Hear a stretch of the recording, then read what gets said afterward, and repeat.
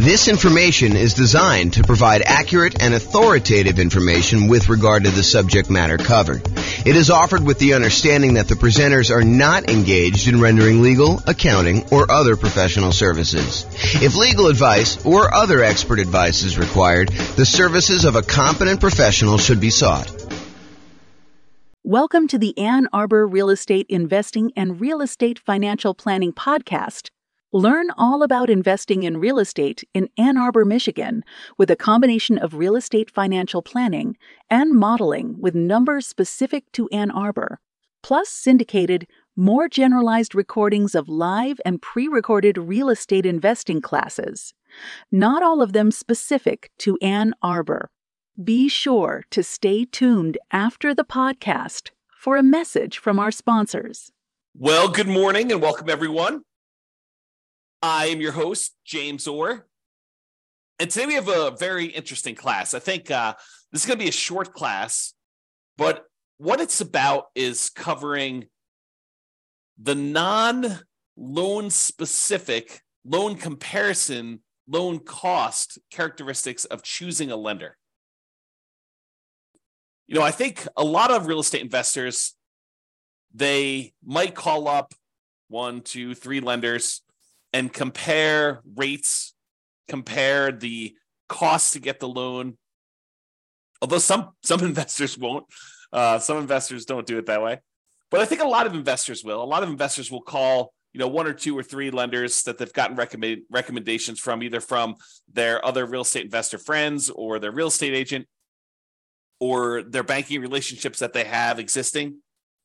And they will try to get quotes for their lender. And they will compare lenders based on, what interest rate can I get today? And what are the costs associated with getting that loan? Because some of the costs they vary. They're hard to compare, as we will cover in a completely different class where I talk about how do you compare and evaluate different lenders based on these kind of like costs. There's a whole class coming on that. But today it's the opposite of that. It's not the opposite. It's a supplement to that. It is the kind of like non-monetary, non-direct loan comparison attributes for selecting a lender for real estate investors. Because, as you will find out, it's not always exclusively about price. It's not always exclusively about the interest rate. It's not always exclusively about the cost of the lender. There are non-financial selection criteria for choosing a lender to work with as a real estate investor. We'll cover all the financial selection stuff in the class where we talk about how to evaluate mortgages comparing lenders. I'm not going to go over that today because we'll cover that very specifically. But really, this is stuff like, how do you find a good fit for your dream team? How do you find someone who understands and works with your goals, right? So you don't want to go out there and just choose a lender that has the absolute lowest price. If you need help with someone who's going to sit down with you and make a plan with you and help you understand what it's going to take for you to be able to buy 10 properties or 15 properties over the next whatever time period you're doing it. If you're doing Nomad, if you're trying to buy 10 properties, 1 per year, a lender who's going to sit down with you and work through that math and help you understand debt to income. And is this property going to help you get there, or is it going to really hurt you? Or is it going to limit your ability to buy the next property? Someone who really understands your situation and is willing to assist you as part of your dream team, part of your advisory council. If you think of this as running a real estate investing business, this is sort of like your board of directors, your set of advisors who is assisting you in doing that. So sometimes you'll have 3 lenders that you're considering, and they're all relatively close on price.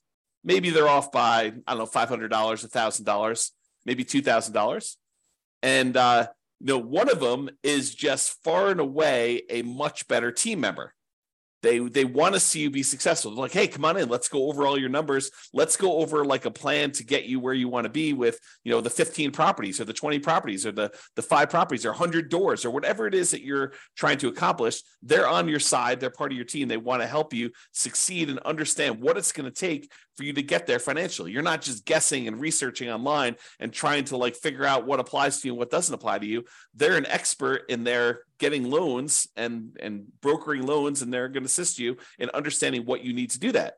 And maybe they happen to be the cheapest one, but as you'll probably discover, I think this is just how it is, that they will probably not be the cheapest one. They'll be the one that's $1,000 more or $2,000 more. And then you got to decide, are you willing to pay a small premium in order to have a team member who is helping you achieve your overall goal and not just choose the cheapest one?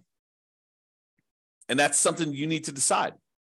But it's not always about price. It's not always about being the cheapest one. It's not always being about, the other thing. It's sometimes about the value you're getting for paying this person as part of your team. So I think one of the factors, one of the non-financial, non-monetary reasons for selecting a lender is, are they a good advisor as part of your team helping you achieve your specific goals? Do they have expertise in that? Are they willing to sit down with you? Are they willing to help you? Are they willing to work with you in order to achieve your goals? So that's one factor. Are they a good dream team member? Number two, overlays. So an overlay is an additional criteria, an additional restriction that lenders place on loan products that their company usually sells that is different than the baseline criteria. So for example, for doing a FHA loan, let's say the credit score typically for doing the FHA cuts off at 620. And I don't know that from memory. You'd have to go look it up. But let's say it does. Let's say it cuts off at 620. A single lender can choose to make their company safer, to make sure that the loans that they're underwriting perform a little bit better. They could say, our minimum credit score for doing an FHA loan is not 620. 620 is what FHA will accept, but we are going to require 640. They've added an additional overlay on top of the criteria that FHA has set, and that they're making it a little bit more conservative, a little stricter for you to get that loan. And so it's important for you to understand where certain lenders have applied these overlays, what overlays they have in place. And some lenders really know these, right? They're like, hey, listen, traditionally, if you go straight to FHA or you go to another lender, they're going to say it's 620. For us, it's 640. And they'll tell you up front. Other lenders may not know. They may not understand all of their overlays and where they differ, especially new lenders who haven't been in the industry that long and don't have a wide kind of like swath of experience to be able to say, this is different than where I was in my last company. Because they may be telling somebody, that this is the rule, but the rule is really specific to their own company. It may not be the generic rule for the entire industry, and theirs may be different than what the industry standard is. So dream team member, whether they're going to be a good part of your dream team, and overlays. Another factor, like not specific to the interest rate or cost of getting the loan, that you may want to consider. It's not always about price. And the next one, some people may kind of like poo-poo this away, but personality. If you call up a lender and they make you feel like an idiot, maybe you want to choose another lender, even if they are $500 cheaper or $1,000 cheaper. If they're insulting to you, or they make you feel little, or they kind of like make you feel like you're bothering them, then maybe you choose someone else who doesn't make you feel that way. I think personality is a big factor in do this. And it's sort of related to Dream Team, but I think it's slightly different, right? I think there's a personality component, is this going to be someone who I can communicate with because they are a good fit, they mesh well with my personality, and you might be willing to pay a small premium for that. Okay? So personality is another one. What about accessibility and communication? I had a couple lenders. A client of mine was trying to use, a couple of clients of mine were trying to use a lender.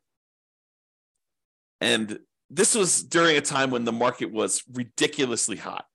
We were like getting 20 offers on properties. And so you had to be like very aggressive. And sometimes you're doing things like after work and you're trying to call a lender to get a lender letter so that you could actually submit your offer and be competitive. And you're competing against, I don't know, sometimes 5, 10, sometimes 20 offers on properties. And you really wanted to come across with your best foot forward and kind of be a strong candidate. And so early on in the process with this particular buyer who wanted to use this particular lender, I call up the lender. I say, hey, listen, we're going to be going out looking at properties tonight. Can I get your cell phone in case we're ready to write an offer so I can get a lender letter from you so we can make our offer, make this buyer look as strong as possible and hopefully get their offer accepted? And he's like, no, I will not give you my cell phone. I only work 8 to 5. This was a bank. This was a local bank. But I only work 8 to 5. I don't give out my phone after hours. I said, okay. I appreciate you letting me know that. And he proceeded to use a different lender because this particular guy was not willing to be accessible. And I get it. I mean, as a real estate broker, and if you're a real estate investor and you don't understand this is probably an important thing for you to understand as well. But as a real estate broker, I'll give you another example related to this. So my wife and I were about to celebrate our 26th wedding anniversary. Married 26 years at the time. We're married longer than that now. And so we had planned on doing, something fun for our 26th wedding anniversary, kind of go out to dinner and stuff like that. And the client we had been working with to kind of look at several properties called us and said, hey, listen, a property just hit the market. They don't know it's our anniversary, right? They have no idea. They call us up at like 6:00. Hey, this property just hit the market and really hot market. And I know we've been looking for a while, but I think this one might be the one. Can we go look at this? And so what do? I mean, you're planning on going out with your wife to celebrate your 26th wedding anniversary. It's not like a national holiday. They had no idea. But, I think there's part of me thinks that there's a fiduciary obligation as a real estate broker where you have to do what's in the best interest of the client. And in this case, it probably was in their best interest to go see this property. And so that they didn't miss it.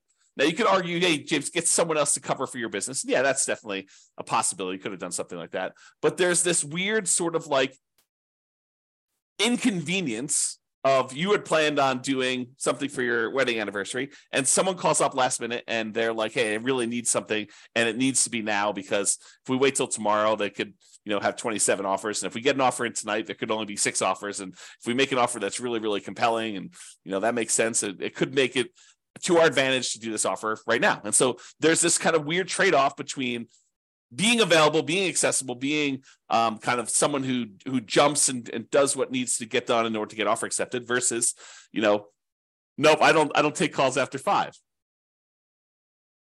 Kind of an interesting thing. So maybe for you, accessibility could be an issue, or it could not be an issue. You're like, hey, listen, I get it. I'm the type of person that I'll wait till the next day. If we don't get this one, that's just the cost of doing business. If that's you, that's fine. And maybe it doesn't matter. But some people, it does matter. And that could be a selection criteria. How accessible are they? How communicative are they? And a lot of times for communication, you won't know until after you're done with the transaction, after you're done with the first one. Although you can get some hints early on. But some people, they're really good at the aggressive follow-up to get the person to say, hey, I'm going to go with you. And then they disappear while you're under contract because they're really, really good at following up with everybody who's calling in, but not really, really good about doing the deal and doing the communication of, okay, this is where you are in underwriting. This is what we still need from you. This is how we need to do this. And some of them kind of refer that out to, their team members. They have their team members calling, and maybe their team members aren't great at communicating, or they're not great at keeping you in the loop and stuff like that. And so, it could just be, that person's really great, but their role is as rainmaker, and their role is not to keep you informed about how the loan is going, or they don't perceive their role as being that. And maybe the company doesn't perceive their role as being that. They're like, hey, listen, your job is to go out there and get business, and then we will take care of them from then. We'll have, we have admin people and underwriting people, and, there'll be other people following up with your guys, but your job is to go and meet people and to bring in new guys. Something to consider.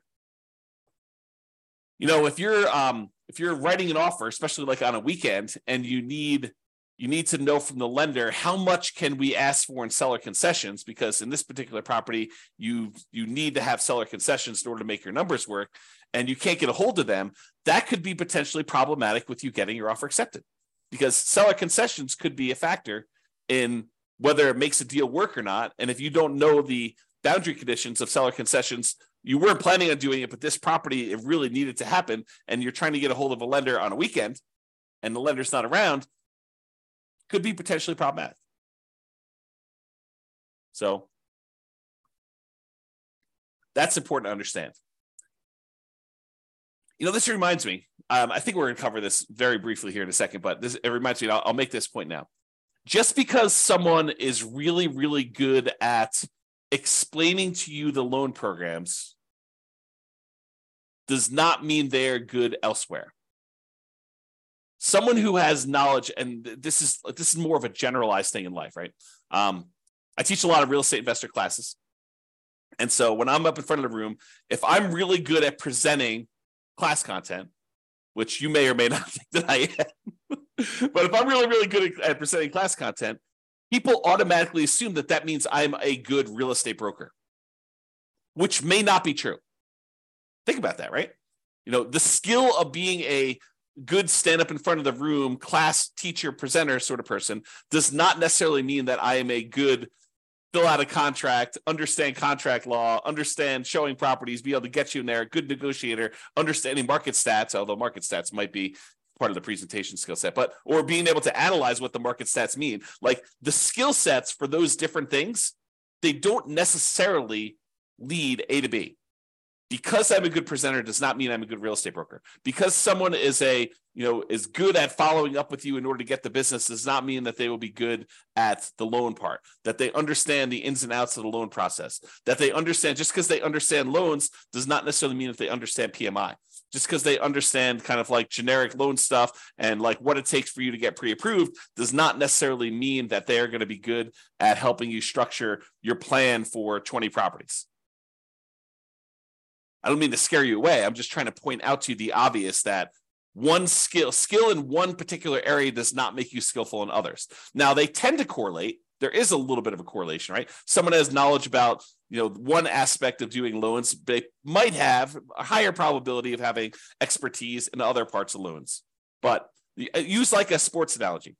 Just because someone is a good 3-point shooter doesn't mean that they are necessarily, good at defending or good at layups, or just because someone is good at, getting rebounds does not necessarily mean that they're a good 3-point shooter or a free throw shooter, right? The different skills.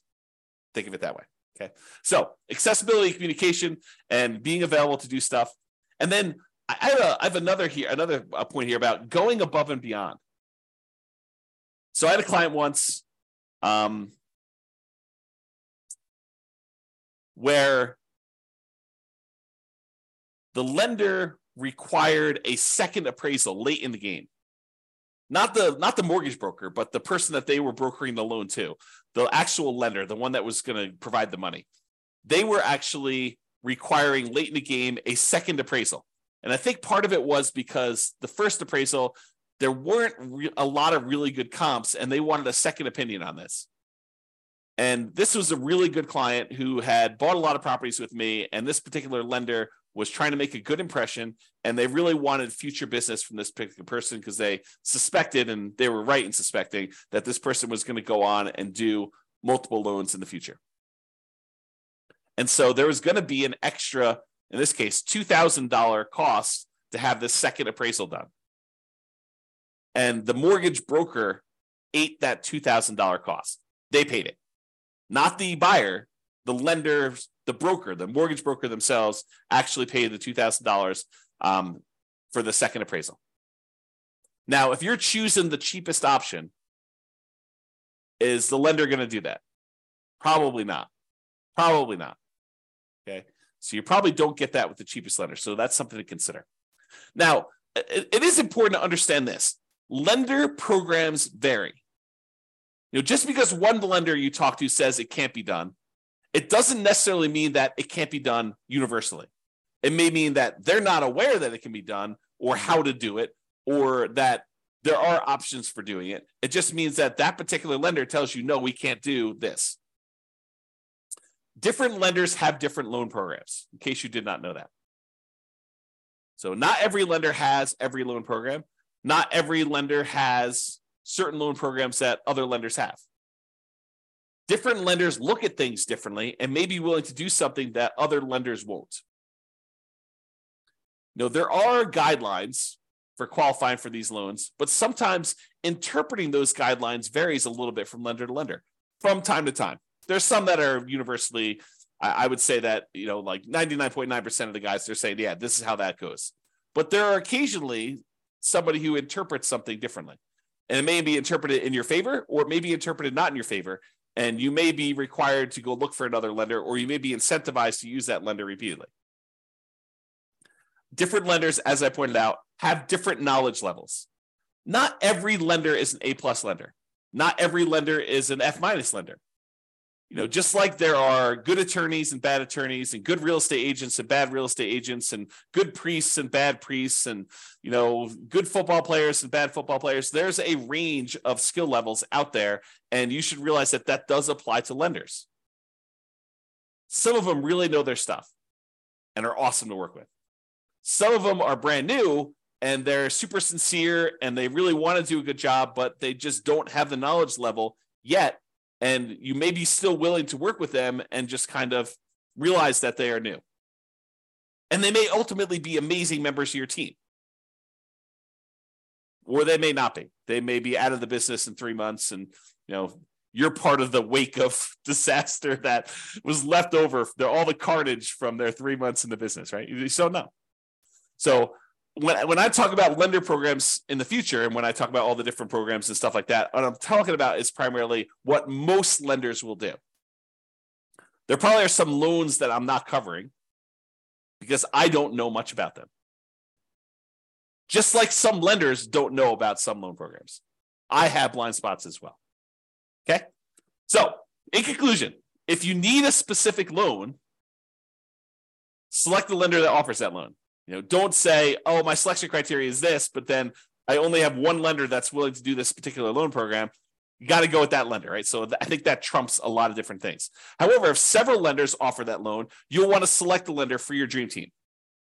And comparing interest rates and costs to get the loan, they matter totally. And we're going to cover that in a separate class. It's that important. There's kind of like a separate class of how do you compare loan A to loan B to loan C, especially when they don't all call everything the same. And sometimes they have different interest rates with different costs. And how do you actually do that analysis? So we've got a whole separate class coming on that. But there are other non-financial aspects to considering a lender, and that's what we hopefully covered today to give you some insight as to some other things you'll want to consider. And if you have some other ones, maybe point out to me some ones that you have that might be good there too. That's all I got for you. This has been James Orr. Hope you have a great day. Bye-bye for now. With home prices up, mortgage interest rates up, and rents up, but not quite enough to counteract the higher prices and interest rates. Cash flow on rental properties in Ann Arbor is harder than ever. Book a call with the Real Estate Financial Planner to apply our proprietary 88 strategies to improve cash flow on your rentals. See the show notes for a link to schedule your call and improve your cash flow today. If you're a real estate agent, lender, or professional in Ann Arbor that wants to help our real estate investor listeners, consider reaching out to learn about collaboration opportunities with this podcast. We'd love to add more value to our listeners by having you assist our investors buy, sell, and finance their real estate investments. See the show notes to schedule a call to discuss collaboration opportunities.